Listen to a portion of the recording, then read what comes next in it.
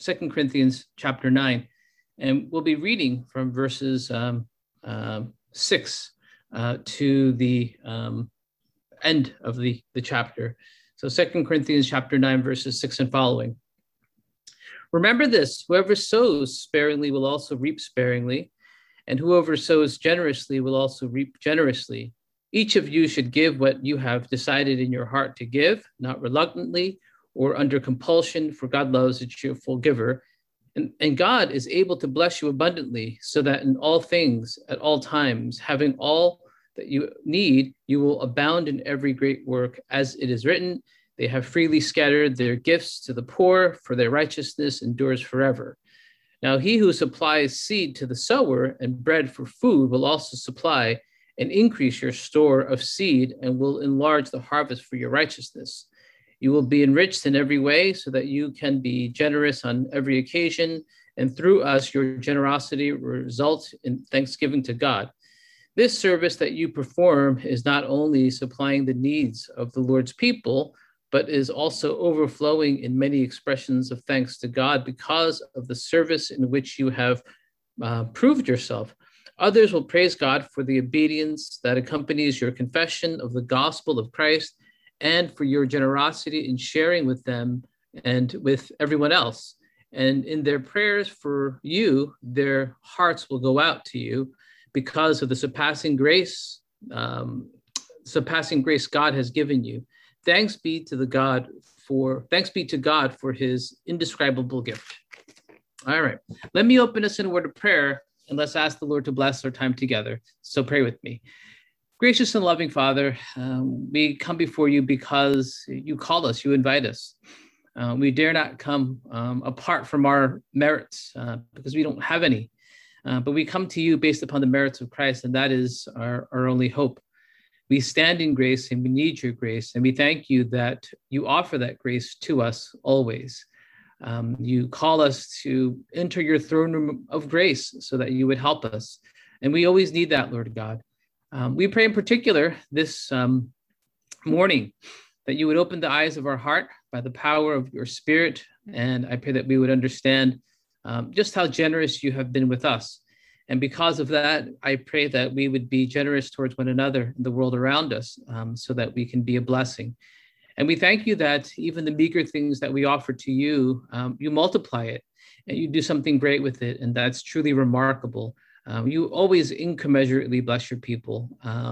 And for that, we are grateful. So bless our time. We commit it to you, and we pray these things in Jesus' name. Amen. So one of the things that I've been thinking about lately is the idea of generosity. So I just want to share some of those musings with you. And in particular, just want to make a couple of points based upon 2 Corinthians chapter 9, verses 6 to 15. And let me open up by giving you a little story about my son. Many of you guys know Caleb, and we're excited that he's coming back tomorrow after a long year in college. And I can't believe how quickly time passes. But when he was in second grade, he had a little school project. And in that school project, they grew a bean plant. And so they were given a little styrofoam cup, and they had some soil and some beans. And so they planted it, and I can imagine second grade boys looking into it the next day, expecting something to grow, and they probably just saw soil and nothing grew. They came back the next day, they saw nothing, and they probably began to wonder at that point, will actually anything grow? And they maybe even forgot about it because they're just playing with their friends and going on to other subjects. But lo and behold, perhaps a week later, they see a green shoot, and they're amazed that actually this lifeless looking bean in dirt is actually growing. And to their amazement, in time, it actually becomes a little bean plant. Now, my son was very excited over this, and he loves his grandparents, and his grandparents love him. So as a gift, he gave that little styrofoam cup with a bean plant to my mom. And my mom, because she loves plants, and more importantly, she loves Caleb, actually took care of that bean plant. Fast forward 15 years or so, and that bean plant is still alive. Every year, she takes the beans and replants them. And Sophie, who was 10 years younger than Caleb, harvests those beans every year. So the last 10 to 15 years, we've always had beans, and we can eat these beans. And that really underlines the amazing quality of seeds and things like that. When you have them in your hand, you can grab a whole clump full and they seem lifeless, they seem inert. It seems like they can't really do anything, but you sow it with a little bit of love, a little bit of water, some good soil, and all of a sudden you have a plant and you have life. So God has structured it that these seeds will inevitably grow and produce a harvest that is incommensurate. And really, think about it, a couple of beans produces 10, 15 years of beans for the Lee family to eat. And it all started with a styrofoam cup, a little dirt, and a second grader and his imagination. Truly remarkable. And I think there's a spiritual lesson there. And the Apostle Paul is trying to apply that spiritual lesson to the Corinthians. And he's basically saying to the Corinthians, I want you to sow, because when you sow, just like a seed, there will be an incommensurate harvest of blessing, not only for you, but for those that you sow into as well. And that's an important point I think all churches need to grapple with. But I think in the life of the church, there always comes a point where the members who are committed say, what's the point of church? And we've been doing this and we've been at it for so long. And Good News has been around for a long time. So maybe some of you guys are actually in this boat. We've been at it. We've given our 20s, we've given our 30s, and some of you guys are in your 40s, and maybe a few of you are pressing into 50 like myself. And you say to yourself, we've been doing this, what's the point? And sometimes I think we ask what the point is because we haven't been sowing. Because if we're sowing in time, there will inevitably be a harvest, because that's the spiritual principle that the Lord has established. And so my exhortation to Good News Church, and Good News has always been a congregation that has sown, to continue sowing in faith, because in the end, there will be an inevitable harvest.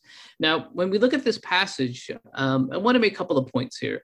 The first point that the Apostle Paul makes is that the harvest is actually going to be pretty remarkable.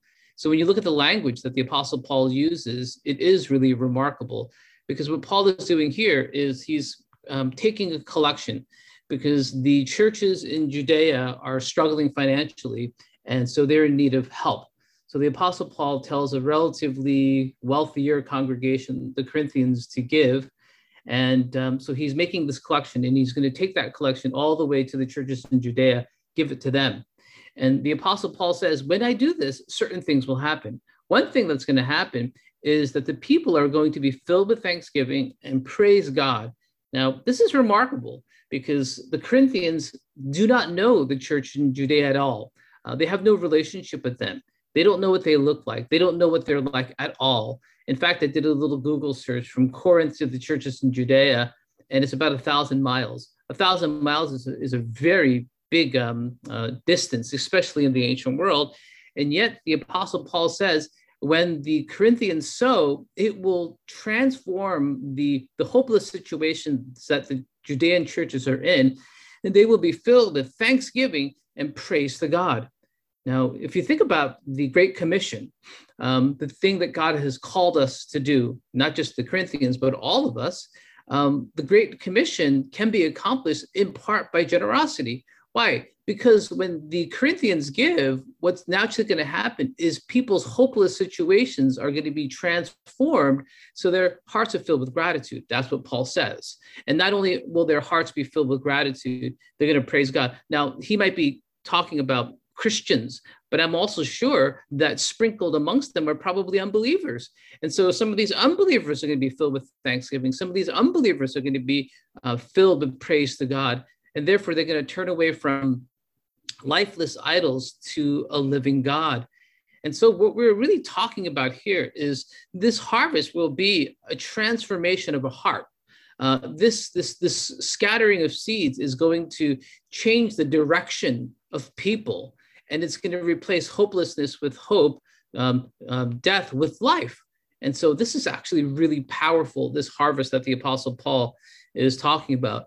And if you think about that harvest, I think we can gain a lot of insights, because the reason why that harvest is going to take place, because the Apostle Paul knows, and any thinking person knows, that it's easier to take and hold and hoard than to give. And so when strangers, complete strangers in a Gentile city like Corinth, give to those who are in Judea because of their poverty, then it underlines something beautiful. It underlines giving, it underlines generosity, and all of those things really become a window into the gospel of Jesus Christ, who has given himself. And the Apostle Paul famously says within this context, we won't be looking at it, but he famously says that Christ, who was rich, became poor for our sakes, that we might become wealthy and rich ourselves. And so we see the movement of the gospel in this generosity, and it changes the lives of people. And there's something about, in particular, financial giving that does this, because as much as it is true today, so it's also true in the ancient world, that people had a hard time giving away material possessions because that's what they see, that's what they touch, and they believe that those are the things that ultimately bring happiness. But in that giving, what we see is Christ's generosity. It becomes an object lesson of Christ's generosity, and therefore it will turn to the transformation of the hearts of people. So if we take a step back and think about that dynamic for a moment, we can say in a very exciting way that the church's generosity, even today in 2021, can actually change the hearts of people, change the mindset of people, change the direction of a person's life. And therefore, it really underlines the power of generosity and also the power of the spiritual principle of sowing and reaping. The Apostle Paul wants the Corinthians to have an incredible harvest, and there's only one way possible, and that is through sowing. Similarly, I pray that Good News Church will have harvest upon harvest upon harvest for generations to come. And the spiritual principle is there has to be an antecedent sowing. Apart from that sowing, there will be no harvest. But if there is sowing in faith, there will be a harvest, not in our perfect time, but in God's perfect time. Now, I need to move a little bit forward and be a little more realistic about this sowing and reaping, because there is a big assumption in the idea of sowing. And that big assumption is there's a death that takes place. And we see this time and time again. Let me give you an example. When I was in my 20s, I read an internet article, and to be honest, I could not find it again. It's no longer on the internet. I read it from a publication called The Voice of the Martyrs. And in this publication, it recounted an incident, a really sad, harrowing incident in North Korea. And the government was excavating because they were creating a subway system. And as they were creating the subway system, they literally hit upon an underground church. These were North Korean believers worshiping literally, again, underground, because they feared the persecution of the government. And when the government found this underground church, they wanted to make an example of this church. And so they said, you need to deny your faith in Christ. And the church leaders said, we cannot deny our faith in Christ. And then they upped the ante. And the government basically said, if you don't deny your faith in Christ, then we'll have to do something to your children and execute them. And so the parents were put in a very difficult situation. And still the parents of the church said, we can't deny our faith in Christ. So the children were executed. And after the children were executed, they said, we'll give you one more chance to deny your faith in Christ. And the church said no. And so they were all laying on the dirt, and they can hear the revving of the engine of a steamroller. And they sang a hymn they typically sang on a Sunday service. And as they were singing, they were killed. And it is an incredibly sad story. And to be completely honest, it's difficult to find whether this story is true or not. But I did find a BBC article saying exactly that point, that rumors of this incident have actually taken place, and that is online. But the article also wisely says that we should not discount stories like this, because in the past, when stories like this took place in the Soviet Union, no one believed it until later, and they were all corroborated as true. And it does underline the human depravity that resides in people's hearts. But the point I'm trying to make is there's a dying that takes place, which makes sense because Jesus pretty much says the same thing in John chapter 12, verse 24. Jesus says, very truly, I say to you, unless a kernel of wheat falls to the ground and dies, it remains only a single seed. But if it dies, it produces many seeds. So I believe in the bottom of my heart that that North Korean underground church sowed what was most precious, and that's not finances. It's ultimately their lives. So they planted their lives in the soil of the earth of North Korea. And because of their blood, I am sure that one day that regime will topple. And that regime will topple because there will be an inevitable harvest because there was a sowing. And it will be incommensurate to the sowing. So the harvest will be extraordinary. But the point that we have to keep in mind is that there's going to be a dying that is necessary for there to be a harvest, because sowing is just not simply sprinkling seeds all over the place, but it's also, there's an element of dying. I'll give you an example in my own life. I remember in 1997, and this is not a dramatic example like the North Korean example, but I wanted to give you a non-dramatic example just to give an illustration of what a dying can look like in our daily lives. I remember 1997, I approached one professor and I asked whether this person could recommend me to a PhD program in, Reformation history. Many of you probably don't know that my first love in academics was Reformation history. And so I wanted to study the English Reformation in particular. And so I did a postbac, and the professor and I got along really well. And I went to all of his office hours, and we became really good friends. And he said, I'll be happy to write a recommendation, and not only write a recommendation, but I'm going to contact my friend who's at the department at this university and see if he would even talk to you, and you can talk to him. And I have good hopes that things could work out. So I was very, very, very excited. But at the same time, I knew in the back of my mind that I couldn't actually go through with it. Because I made a vow to God that I would be a minister and start a church rather than pursue a PhD program. So I remember being in the car, and I was also simultaneously at Westminster Seminary. And I used to drive my professor home because by the end of his life, he became blind, so he couldn't travel at all. So he had an evening class. And so after the class, I said, I would love to drive you home every time we have class. And he accepted. So I used to drive him home. And I asked him a question. It was a hypothetical question. And the question was this: if there was a young man in rashness that made a vow, does he have to keep it? And he saw right through it. And he said, John, fulfill your promise to God. And I knew what I had to do. So there was a mini dying that took place. I did not apply. And in fact, I contacted the presbytery and I said, I need to get ordained ASAP, and I'll do whatever it takes to get ordained. And that's the beginnings of Good News Church in New Brunswick.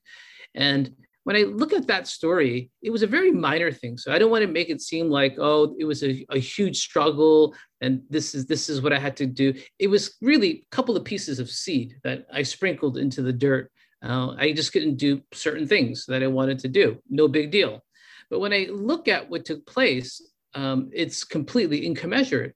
I was not only able to start Good News Church, but meet a host of incredible people.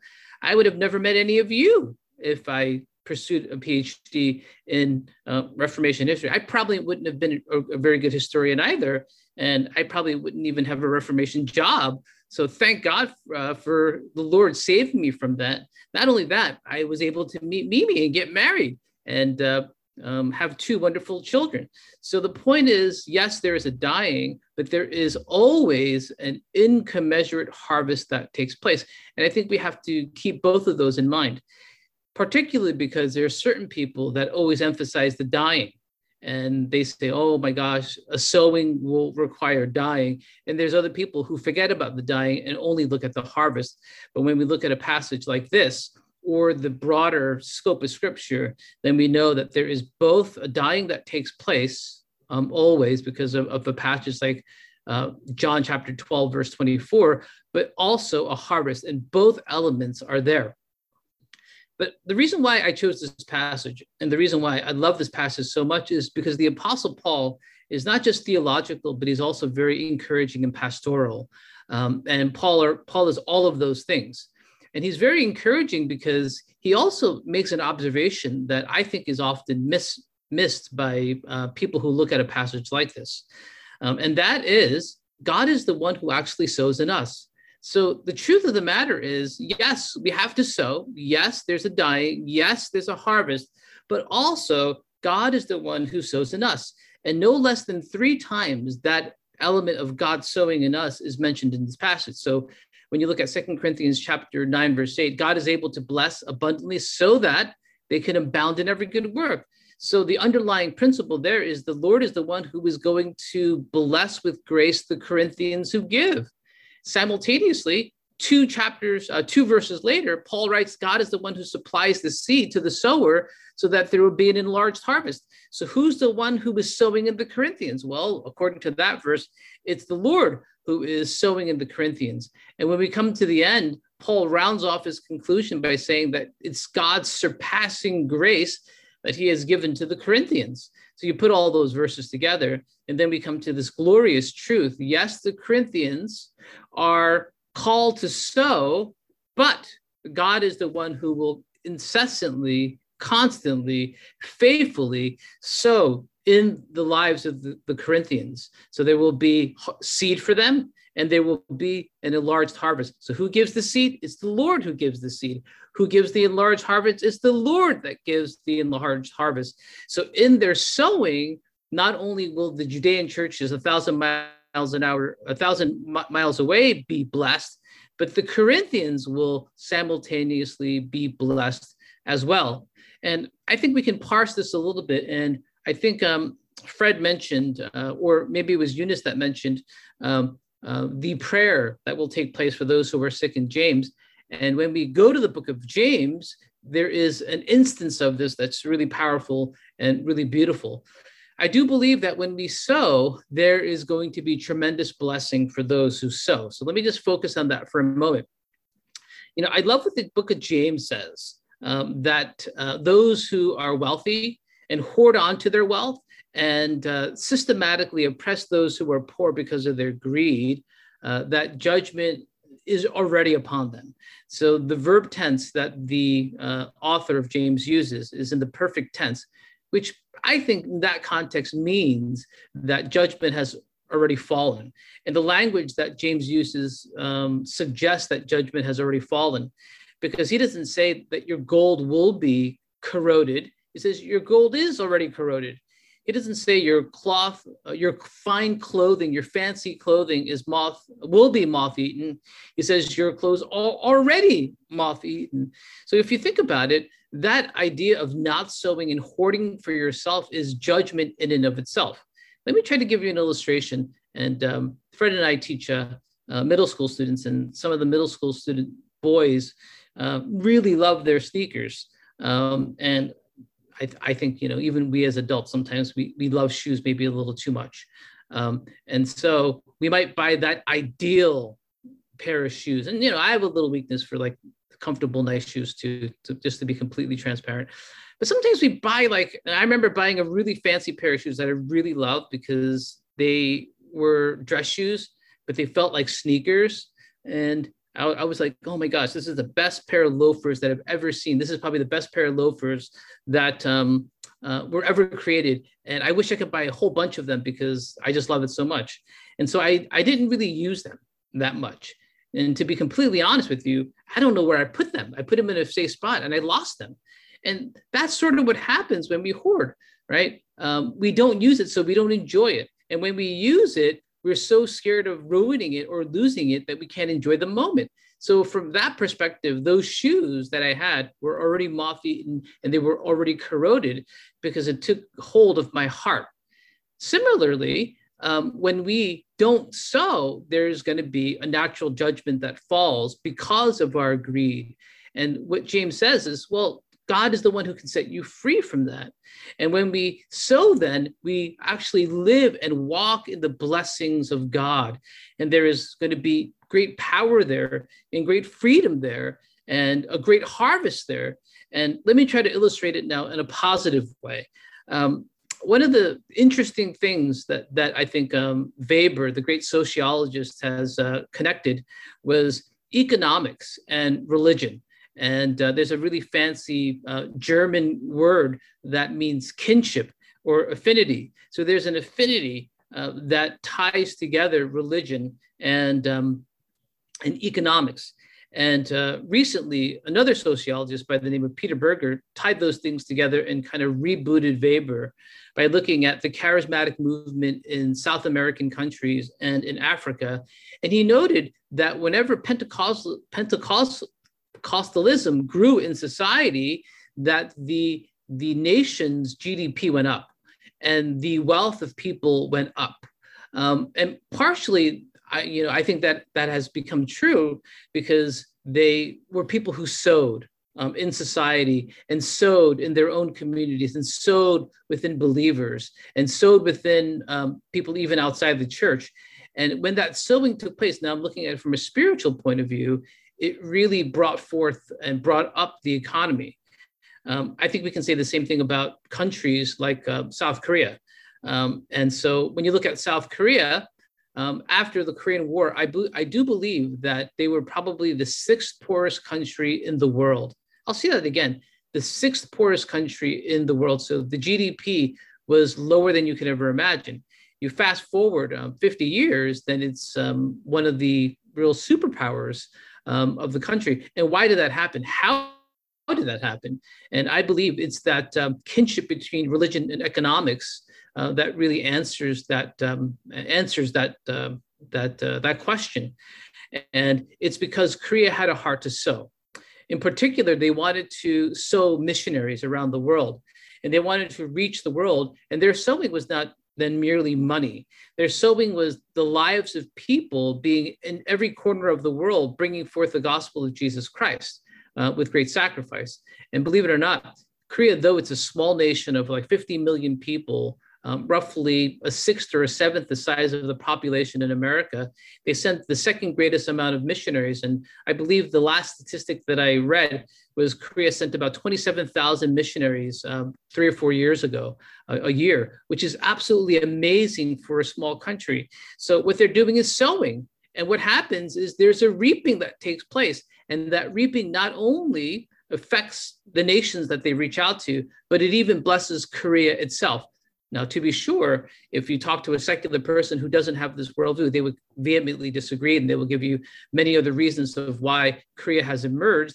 But I think broadly speaking, we can see that pattern even in nations, that when there is a sowing, God sows in those nations. And when there's a sowing in congregations, God sows in them. And when individuals have a heart to sow, God sows in them as well. And therefore, there's an enlarged harvest for everyone that is in view. And I think that's one of the points that the Apostle Paul is making to the Corinthians. Yes, he's saying to the Corinthians, I'm asking you to sow to those churches in Judea. But you know what? God is going to sow in you and bless you as well. And therefore, there's going to be a blessing that covers all parties that are in view. So what's the point of all this? Well, the obvious point of all this is we ought to be people who have eyes to see opportunities to sow. Now, I love this passage even more because we have to ask ourselves, well, what happened to those churches in Judea? What happened to the collection that Paul was aiming for the churches in Judea? Now, if you read the letters of the Apostle Paul, that collection crops up in several places. It crops up in the book of Acts. It crops up in 1st and 2nd Corinthians. It crops up in the book of Romans as well. So this is not some small collection. The Apostle Paul was really aiming to do this. It's also in the book of Galatians. So Paul mentions this collection often. Now, it's very, very interesting to me that there is no recounting of what actually happened. The last we hear is the Apostle Paul. One of the last things that we hear is in the book of Romans. In the book of Romans, it says two things. Number one, that the churches in Achaia gave. So we can, I think, safely say that the Corinthians did actually give. It was a struggle, but they did give, and they made good on their promise to give. The second thing that the Apostle Paul says is pray for us and pray that this collection would be received well. Now, that's interesting to me. Pray that this collection would be received. Well, the Apostle Paul does not know how this collection will be received. And this is why some scholars believe that maybe Paul overreached. He was a little too aggressive with this collection. I don't know. But because I love the Apostle Paul, I always interpret him in a very positive light. So I think what he did was actually noble. I think what he did was guided by the Holy Spirit. And I think what he did was a necessary thing to bring reconciliation between Jews and Gentiles. But it's interesting to me that we don't know the outcome. And perhaps there's wisdom in not knowing the outcome, because we might be too outcome oriented and we might be fixated on the outcome. Maybe the point of what the Apostle Paul is saying is, yes, the outcome is important, but what's more important is the orientation of our heart. And the orientation of our heart is to be generous with our lives, with our time, with our finances, with our energy, because in the end, we might not know how the harvest is going to turn out. The harvest might not be in the shape that we anticipated, but there will always inevitably be, under the sovereignty and the grace of the Lord Jesus Christ, a type of harvest that will benefit the giver, the receiver, and ultimately give glory to God. And therefore, I love, and I'll close with this, what Jesus says when people ask for a sign. Jesus says, no sign will be given, but the sign of Jonah. And so the sign of Jonah is Jesus will spend 3 days in the belly of the earth, and then there will be a resurrection. And I can't help but look at a passage like that to say, you know what? Jesus's life is a sowing, literally, because he's in the belly of the earth, and there is a resurrection. And this resurrection will create an incommensurate harvest, but that harvest is different than what we would expect, even in our own lives. But the point is, there always will be one. And therefore, I want to encourage my brothers and sisters at Good News Church not to lose heart. I know the pandemic has been difficult upon all of us, and we probably have to get into a new habit, especially as Good News Church is going to start meeting in person next week. But let's not lose the heart to be generous in spirit, because as we are generous in spirit, God will always give us a harvest. And this is one of the ways I think the Church of Christ can always be relevant in our world and always be a blessing.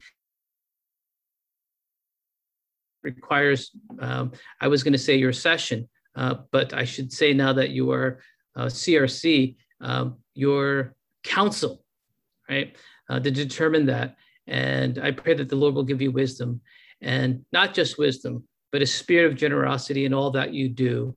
And in God's perfect timing, maybe it be in your children's generation, there will be a rich harvest for all that are in view. And ultimately, glory to the one who has been generous to us, because he who was rich became poor, that through his poverty we might become rich. And that is a beautiful truth that I hope that we can hold on to all the days of our lives. So I'll just end it at that. And I believe Peter will lead us in a time of worship. So let's just think about that as we continue to worship.